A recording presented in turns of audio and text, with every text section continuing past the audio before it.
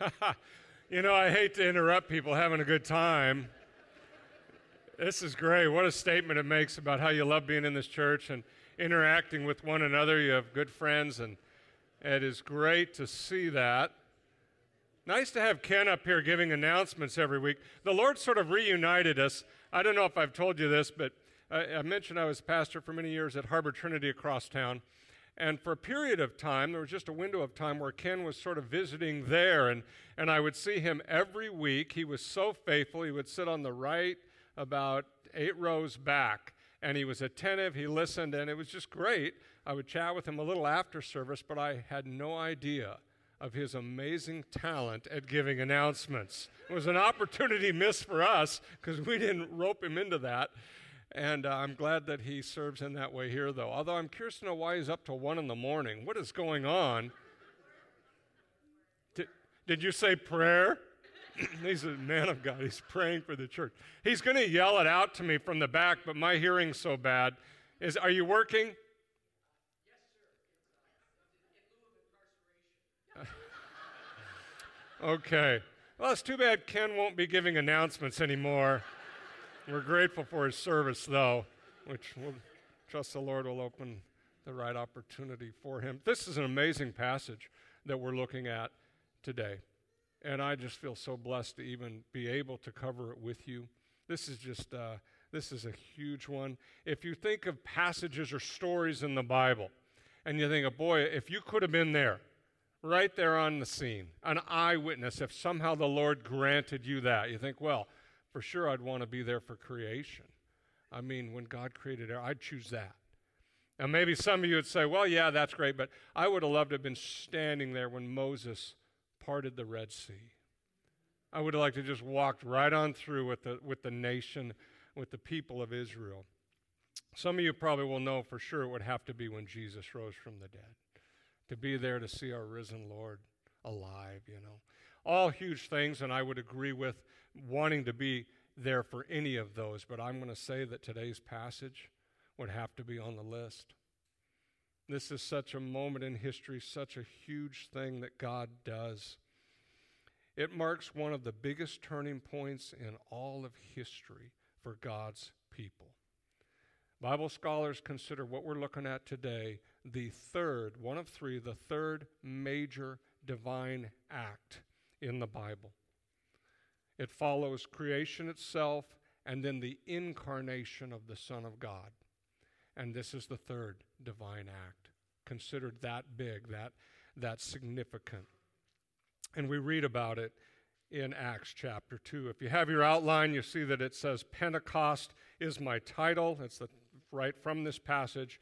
And if you have your Bibles, let's look at it. I've given you that as kind of a setup, and let's see why history is made in this passage we're about to look at today, chapter 2 of Acts. Beginning in verse 1, it says, "When the day of Pentecost arrived, they were all together in one place. And suddenly there came from heaven a sound like a mighty rushing wind, and it filled the entire house where they were sitting. And divided tongues as a fire appeared to them and rested on each of them. And they were all filled with the Holy Spirit and began to speak in other tongues as the Spirit gave them utterance." Let's pray. Heavenly Father, I pray as we take a closer look at this amazing moment when out of your great love and grace you came down and you reached everyone with your Spirit. The believers gathered. Oh, Lord, what a moment.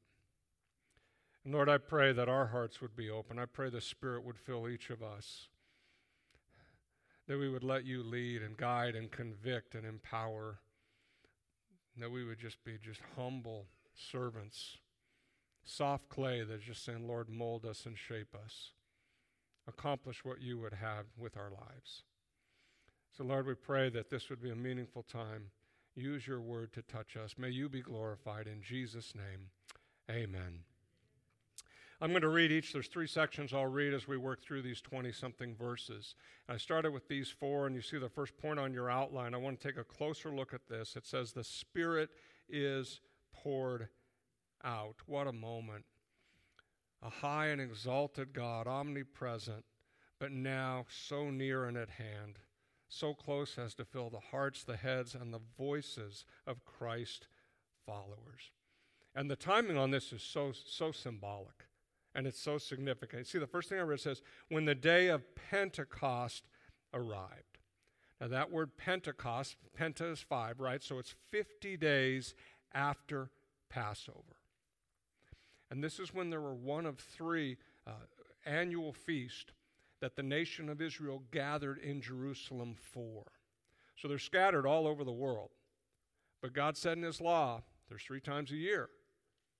You need to travel quite a ways, and you need to get to Jerusalem. 3 times a year it needs to happen. And each time there's going to be a long feast. We're going to celebrate. We're going to give glory to God for what he's done. And this is one of them. Now the other 2 was, the first one would be Passover. And you think of everyone gathering for Passover. The other one would be the Feast of Ingathering, which was at the end of the harvest season. Those were the other 2. But Pentecost is one of the 3. It's known as the Feast of Weeks or of Harvest. The first fruits of the wheat harvest were brought as an offering. And so scholars say this actually is the first fruits of God's Spirit poured out, or the first fruits of the believer's inheritance. And these believers are the first fruits of all believers to come. There's one more thing, though, that makes this such a powerful day. Pentecost was the day that, it marked the day that Jews believed when the law was given to the nation. Right? Because there was a day where Moses gave them the law. And the Jews believed it was on Pentecost that the law was given. And that, of course, was God's word to them. So what a powerful sort of fulfillment that God would say on this day, instead of the law, you're getting the Spirit. And I don't know about you, but if I have to choose, I'll take the Spirit of God any day to live in this age, in this time, when the Spirit is given, and to be able to receive the Spirit by faith. You talk about a reason to celebrate. So let's take a closer look now at the passage. We see it's the day of Pentecost, and they're all gathered. That means about 120. We learned in chapter 1 now there's about 120 Christ followers who are still there gathered in Jerusalem. And it says they're in a house together. Some think that for to hold 120 people, that's a large house. And so some think it might have been a building that was somehow attached to the temple courts, or the wall that surrounded the temple. Maybe it was somehow built into that, but it had to be a very large room. It also had to be somewhere where when they left that house and they're speaking, all the Jews gathered from all over the world would be nearby, and the temple would be an area, the temple courts would be an area where that would happen. And so we get the sense of how many and what is happening. They might have been studying Scripture, they might have been praying, they might have been fellowshipping when these 120 are together. And it's in that moment, and again, the Father is the one who sent the Spirit. John 14:26 tells us this. So imagine these 120, kind of gathered like this, about this number. Maybe talking, maybe fellowshipping like you just were. You're shaking hands. Maybe they were praying. Maybe someone's reading the Word. And all of a sudden they start to hear this wind. And it's a strong wind. But the Bible says it's from heaven, right? We're used to hearing a wind, the Santa Anas. If you're like me, I got a yard with all these plants, and every time oh no, it's going to be a mess, right? We got this tiki hut I made, and it always tears it up. So the strong wind, for me, I'm not that thrilled with it. But in this case, the wind isn't one they would recognize. We think of the Santa Anas. Maybe they had a northeaster or whatever, but this says it's from heaven. And it's loud. And pretty soon this wind is filling the house. And it's such an appropriate way to describe the Spirit, because Jesus said that the Spirit could be compared to the wind. In John, he says the wind comes from where you don't know, and it goes to where you don't know, and the Spirit is the same way. So it's an appropriate way to describe the wind, and it fills the house. Now it says the sound fills the house. I don't think it was actually windy inside the house. Their hair wasn't blowing all over. Wouldn't be an issue for me, but for some of you, it's like a big thing. I don't think there was wind. It's the sound as it's just there hitting the building. And it's done that way, I believe, not only to represent the Spirit coming and going where we don't know, but also to represent power. And some of you probably have been out at times where you get a glimpse of the wind's power. Years ago, I was sailing with my oldest daughter. We have a little Lehman 12 sailboat. It's not that big. You put it in a little trailer or pickup truck. Actually can hand carry it down into Newport Harbor, which we did. So we're sailing this little 12-footer in Newport Harbor, and we're cruising along, and I'm thinking, I'm pretty good at this. And I'm showing my daughter how to sail until the wind picked up. And there was a gust, and it went like this right over. And water's pouring in, and now we're panicking. And I'm like, bail. And we're literally bailing out this boat. It didn't go down. We didn't go down with the ship. We were able to ride it and solve that problem. But boy, did I in just that moment, that wind was so much more powerful than I was ready for. And if sometimes you've been out where suddenly a gust of wind and you're like, there is so much force here, I can't even imagine. And so it's the appropriate way to describe the Spirit, because the Spirit comes in power. After that, we see the sound of wind. What is used? The word fire is used. Again, a very powerful force of nature. Fire warms, fire purifies, fire burns. Remember what happened to the disciples as they're on the road to Emmaus after Jesus rose and he appears. They didn't know it was him. And he's talking to them. And how do they end that time as he's gone? They say, our hearts were what? Burning within us. Fire is an appropriate symbol for the Spirit, because when the Spirit convicts a heart, your heart burns. And it just speaks of the influence and also the power. And it's also a kind of a full circle, because when God spoke to Moses, surprised him, Moses out there tending sheep, what did God do to show up? He spoke through what? A burning bush, fire, representing the presence of God. And so he does it again here. God could have made his Spirit appear any way he wanted, but he very deliberately, to bring the Scripture to fulfillment, he very deliberately said, I'm going to appear when the Spirit is poured out, first of all, wind, and then also fire. And then how does the fire appear, though? There's one more image that's used to describe the Spirit. It says, tongues as of fire. And again, how appropriate, because what do tongues do? They speak. They bring forth truth. And so God appears, and the Spirit appears as tongues of fire, because the Spirit is about to speak. And for those who have open hearts, there's going to be some burning. There's going to be some conviction. Truth will be received. And this fulfills the prophecy. John the Baptist, Matthew 3:11, he said that Jesus would baptize you with the Holy Spirit and with fire.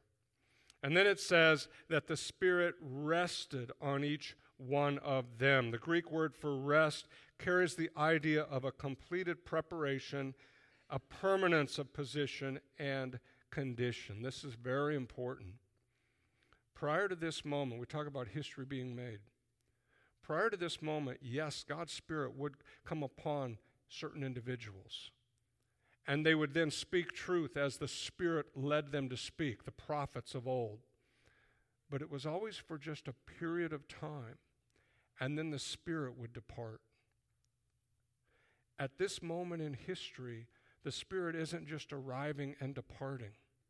The Holy Spirit is landing or arriving, indwelling, taking up residence in all who believe in the name of the Lord Jesus. When we put our faith in Christ, the Holy Spirit of God makes our lives his home. He indwells us, takes up residence. And that's a wonderful thing to have happen. For God to live in, to dwell in us by his Spirit. And so it's important where it says it rests. There's a permanence. There's a dwelling. And then because of this, with these tongues of fire, now their tongues speak. And they begin to just declare the wonders of God. They begin to share and they begin to speak. And this is just what Jesus said would happen. In Acts 1:8, you will receive power when the Holy Spirit comes upon you, and you will be my witnesses. He said it would be this way. And even back in John 16:13, it says, when the Spirit arrives, the Spirit will speak whatever he hears. So now these believers gathered, filled with the Spirit, are speaking. And so you're probably, well, what were they saying? What exactly were they saying? Well, we kind of know, but we also kind of don't know. And we'll get to that in point number 2. All right, with the Spirit arrived, let's look on. I'm going to keep reading in verse 5. Point number 2, the wonders of God are proclaimed. It says, now there were dwelling in Jerusalem Jews, devout men from every nation under heaven. And at this sound the multitude came together, and they were bewildered, because each one was hearing them speak in his own language. And they were amazed and astonished, saying, are not all of these speaking Galileans? And how is it that we hear each of us in his own native language?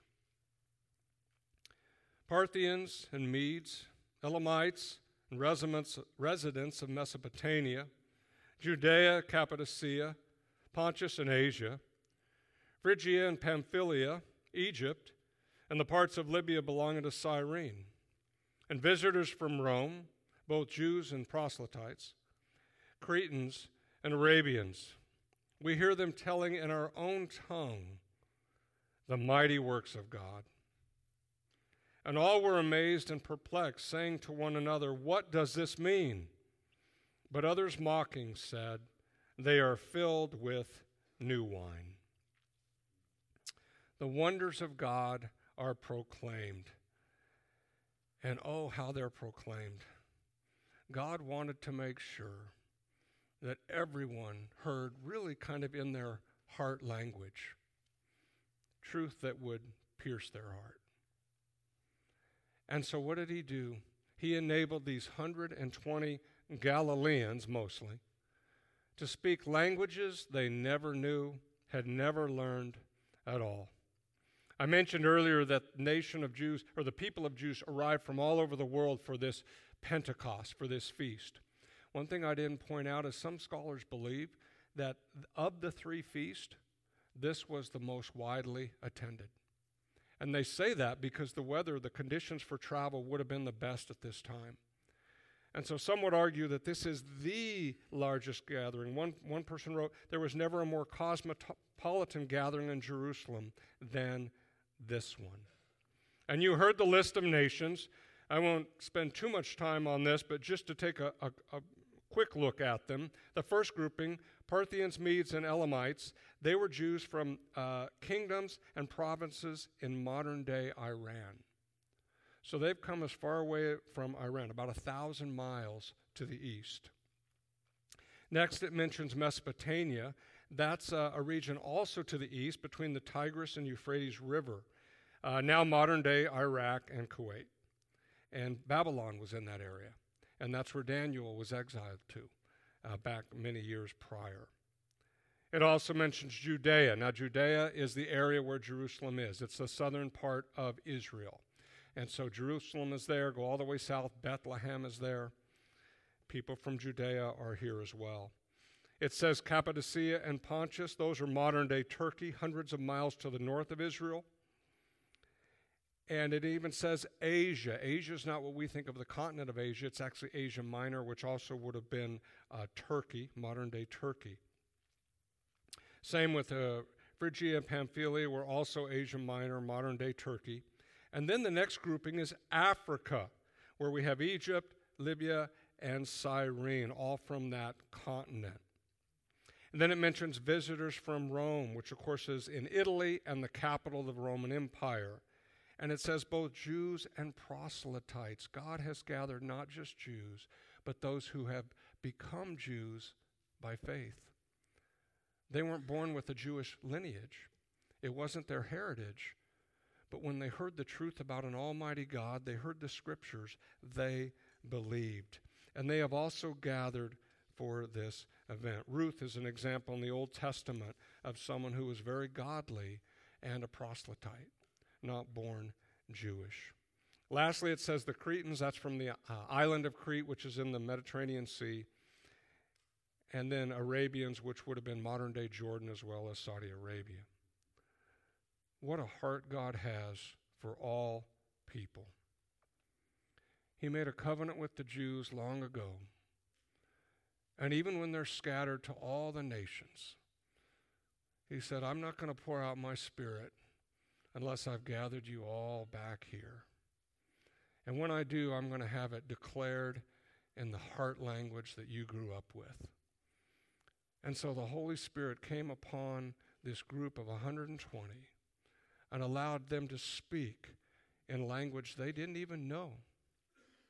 In fact, to emphasize the miracle here, God uses Galileans.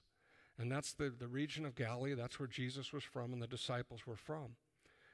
And evidently, that was sort of considered backwoods.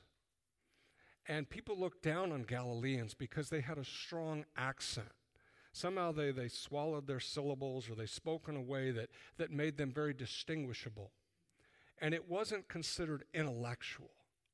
It was kind of the opposite of that. And God says, this is the group I'm going to use to declare the wonders of Almighty God, to share the gospel. Now, anyone who ever thinks that somehow God can't use me, that's just flat out wrong.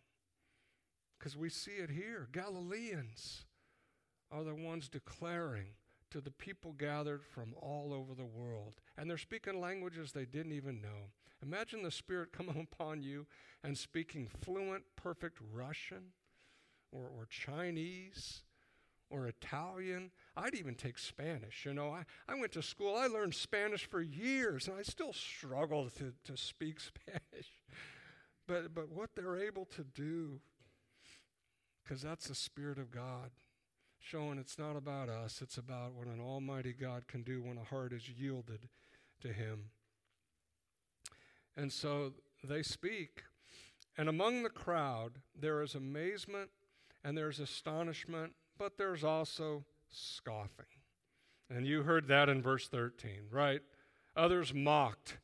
They are filled with new wine. What a ridiculous criticism. This shows how far sometimes people will go, and you may have been in this place some point in your life. Sometimes people will go so far to deny that God is working, to deny that God is real, that he answers prayer, that he convicts heart, that he changes lives. There's a cynicism that can kick in, and the denial will just find a way. And that's what happens here. If you've heard someone who's had too much to drink, they can't even speak their own language well, right? Be honest. They're slurring. They can't even articulate the language they already know. They certainly cannot become fluent in a foreign language and speak it perfectly so that locals from that foreign language, that place hundreds, thousands of miles away, are hearing perfectly the language they grew up with. Because someone had too much to drink. No, it doesn't make any sense. But sometimes there's a hardening and a cynicism that keeps us from just seeing and hearing what God is doing. Boy, may we never be that way. Let's always have open hearts like, Lord, I don't want to miss what you're doing. And I don't want to get so in my own head that I just get defensive and cynical. I just want to be yielded to you and receive. And some do, of course, because some are saying, what does this mean? They're trying to understand. And before I get to the last point, I want to emphasize something here.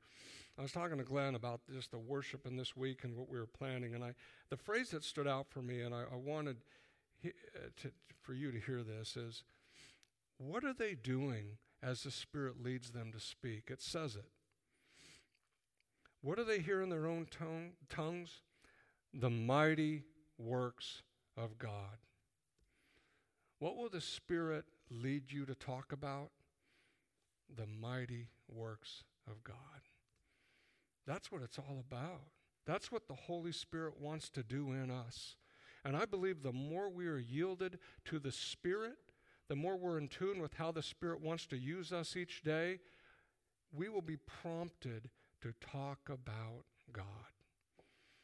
And it might be a small thing, someone sharing, and you're just like, man, I'm going to just keep you in prayer. Right away, you're letting them know you believe in a loving God who can solve problems, who can help, who can work. Just in that little phrase, you're bringing God into the conversation. You may share a verse that comes to mind. You may share a story, something God did in your life. But the mighty works of God are on the tip of their tongue as the Spirit leads them. May it be true for us. And we never know when those moments will arrive. I was talking to a friend of mine who's a pastor in Fountain Valley, a coastal community. And he was in the movies here a couple months ago. And it was one of the Christian, it wasn't Jesus Revolution, which is an amazing movie, right? But it was a different one that had come out a few months ago. And he went to see it, and he's in the theater, and it was a good movie. But as it gets over and the lights are coming up and it's done, he hears something in the far upper part of the theater. And it's a young woman who's speaking out in just a deep, unnatural voice. And he's like, something's going on. So he goes up there, and as he gets closer to her, there's a demonic oppression. There's something happening spiritually that's very dark. And it's not good. And he realizes he needs to step into this. And so he does. And the Spirit just gives him the words, and he just starts confronting whatever is attacking or influencing her. And he's like, in Jesus' name, leave her alone. You do not belong here. You have no place here in Jesus' name. And he just keeps with boldness speaking. And pretty soon, there's a release. There's a deliverance. And it's as if she's set free. He said it was the most amazing, and this is a regular guy, like me and you. Like he's just in the movies. And God puts him in this situation completely unexpected. But the Holy Spirit in him guided him to share what needed to be said. And I think that the more we're yielded to the Spirit of God, the more that the Lord will give us words in circumstances we didn't expect. You're just doing your job. You're just trying to get through the day. And all of a sudden, God puts you in a situation and you're just sharing truth. But then you'll come home and you'll say, that was the best part of my day. Because I talked about God. And in your own small way, you declared the wonders. That's what's happening here. They are declaring the wonders of God, that God is real, that God is good, that God saves, that he heals, he forgives, that Jesus is the Son of God. And he rose from the dead. He conquered death. Imagine the wonders they declared. And people are hearing it in their own language. And then we get this wonderful third point, and I'm going to read on through 21, and let's see what happens. Verse 14, Peter, standing with the 11, lifted up his voice and addressed them. Men of Judea, and all who dwell in Jerusalem, let this be known to you, and give ear to my words. For these people are not drunk as you suppose, since it is only the third hour of the day. But this is what was uttered through the prophet Joel. In the last days it shall be, God declares, that I will pour out my Spirit on all flesh. And your sons and your daughters shall prophesy. And your young men shall see visions. Your old men shall dream dreams. Even on my male servants and female servants in those days I will pour out my Spirit, and they shall prophesy. And I will show wonders in the heavens above and signs on the earth below, blood and fire and vapors of smoke. The sun shall be turned to darkness and the moon to blood before the day of the Lord comes, the great and magnificent day. And it shall come to pass, that everyone who calls on the name of the Lord shall be saved. Amen. Peter makes sure that they know salvation is offered to everyone. What you've just witnessed isn't just for these 120. It's for everyone who calls on the name of the Lord. And he makes it clear. First thing he says is, you need to hear this. Listen to this. Second thing he does is clarify this ridiculous thought that they've been drinking too much. He says it's only, third hour, or 9 a.m. is what it works out to. He's saying, just put that aside. That isn't what's happening here. And then he goes on to do what was very powerful. Because remember, these are Jews from all over the world gathered. What did they look to as an authority? The Old Testament. So Peter quotes the Old Testament. He goes right back to the prophet. Because they would all, they believe the prophet. Of course, this is God's law to them, his word. So Peter wisely, the Spirit leading him, quotes from the prophet Joel. And as he does, he talks about what is happening is exactly what Joel said would happen. The visions, the dreams, young and old, everyone, men and women, parents, grandparents, children, everyone. The Spirit is poured out upon them. And this is a joyful, wonderful thing. But then he adds a few more verses because he wants them to realize, as wonderful and glorious this is, the rest of that prophecy will look a little different. Do you hear that? Blood, fire, smoke. There will be darkness before the day of the Lord. He lets them know this is a wonderful moment. Call on the name of the Lord, because there will be a day. And the book of Revelation describes it in detail if you've ever read it. The tribulation, and it won't be as celebratory for many, because there will be a great outpouring of the things we describe, God's wrath, the darkness. And so he's saying now is the time to be ready. Call on the name of the Lord and be saved. How amazing is our God. We are not saved because of our intelligence, our goodness, our holiness. We're not saved because we were born into the right family or did really well in school. We're saved because we call on the name of the Lord and we believe. And he wants everyone to come to him. Everyone, young and old, regardless of who we are, where we're from. He is wanting everyone to believe. And so he pours out his Spirit and he gives this great witness for those who are there. And I want to encourage you with this. When you give your life to the Lord, he will not just save you, he will change you. And you'll like how he changes you. Look at Peter. Peter was denying Jesus just a short while ago. He was afraid for his life. He wasn't taking a stand. And then when Jesus rose from the grave and Jesus has a heart-to-heart with Peter, remember by the Sea of Galilee? And Jesus says, you're going to follow me, you're going to go where you don't want to go. What was Peter's first thing? Well, what about John? Like he's comparing his situation to someone else. Am I getting a worse deal here? Is this fair? Right? He was so just kind of self-absorbed about how things were working out for him. But look what happens here. He's standing up in front of thousands, and he's declaring the truth about God with boldness, with understanding. He's a changed man. And that's our God. He changes us because the Spirit does that. The Holy Spirit teaches us all things. The Holy Spirit reminds us of what Jesus said. The Holy Spirit convicts. The Holy Spirit guides. The Holy Spirit empowers us, and the Holy Spirit changes us. The fruit of the Spirit, Galatians 5:22 and 23, the Spirit produces fruit that is love, joy, peace, patience, kindness, goodness, faithfulness, gentleness, and self-control. Who doesn't want to be that person? The Spirit works in us everything we could ever want, because that's the grace and goodness of our God. And all we have to do is believe and ask.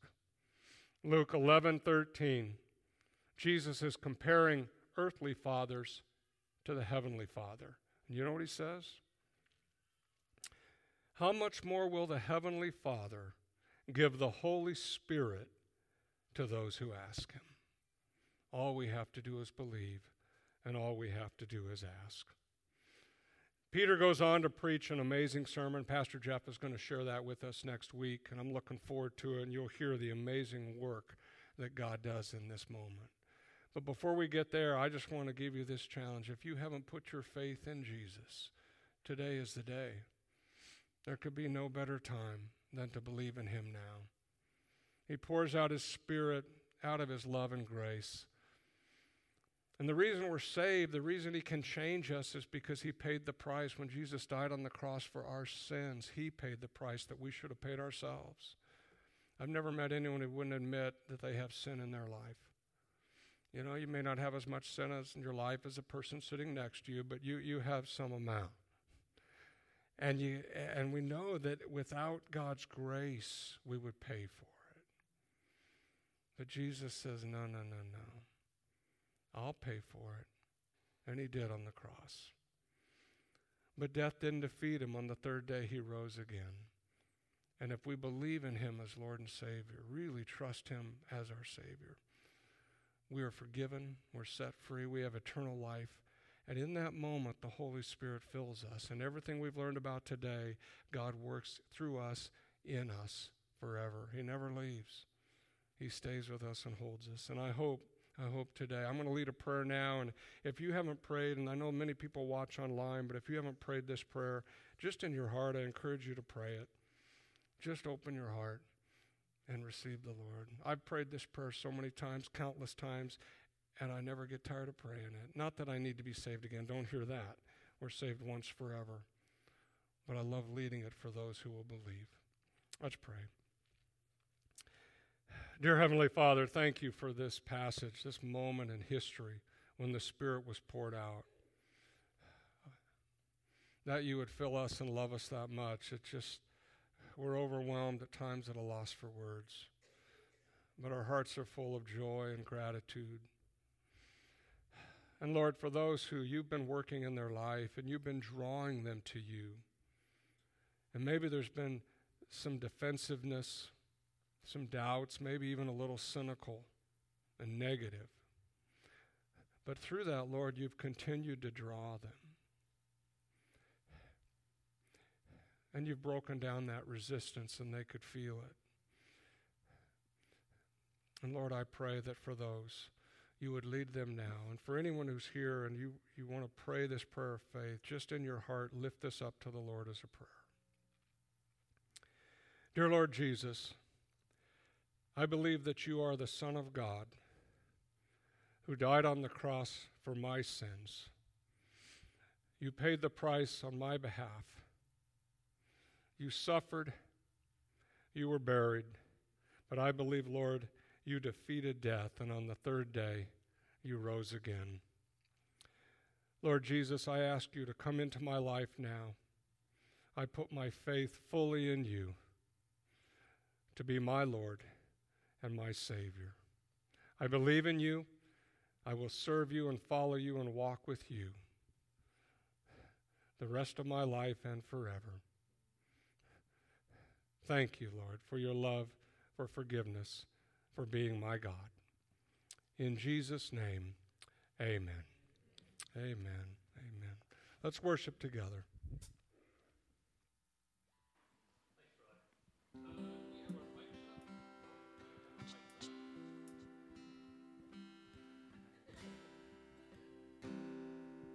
It's always the person doing it.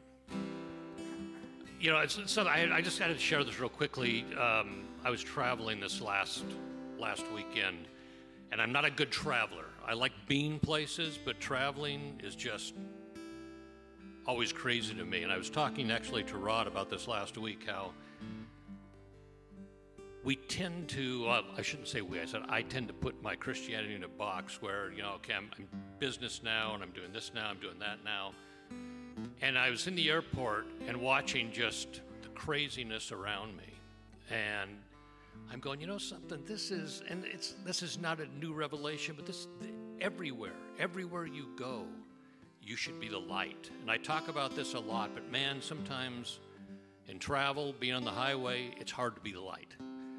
And that just so hit me, because so many people are in pain, so many people are scared, angry, just all kinds of things going on. You never know.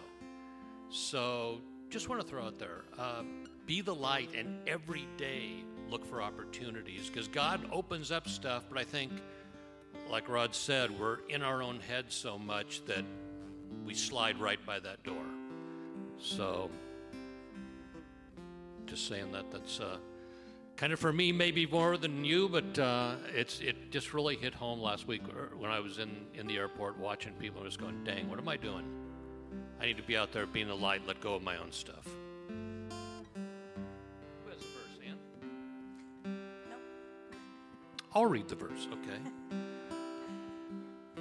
They lay their crowns down before the throne and say, "You are worthy, our Lord and God, to receive glory, honor, and power.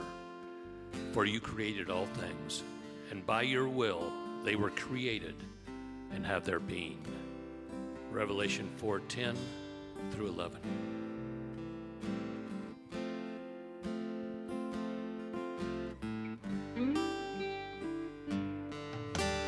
We fall down, we lay our crowns at the feet of Jesus.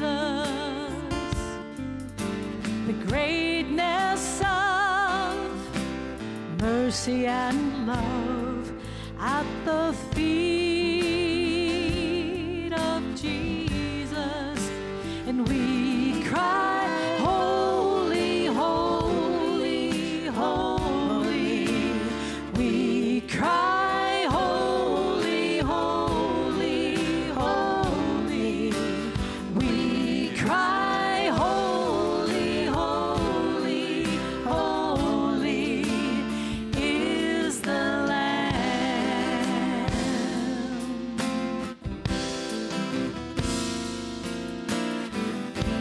Fall down, we lay our crowns at the feet of Jesus. The greatness of mercy and love at the feet of Jesus, and we cry, holy, holy, holy. We cry, holy, holy, holy. And we cry, holy, holy, holy is the Lamb. And we cry, holy, holy, holy. We cry, holy, holy, holy. We cry, holy, holy, holy is the Lamb.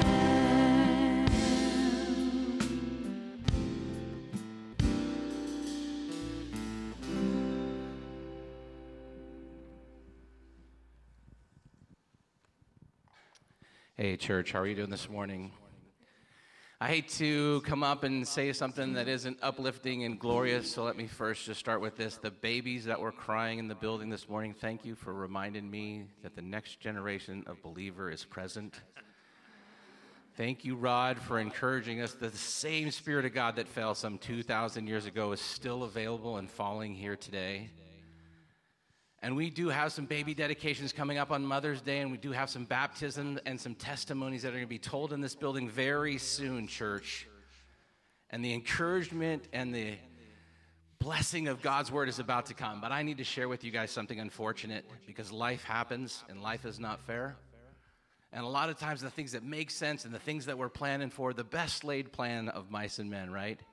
laid before the throne of God is nothing but humor. And this is not funny at all, but this is just to tell you just how sad life can be.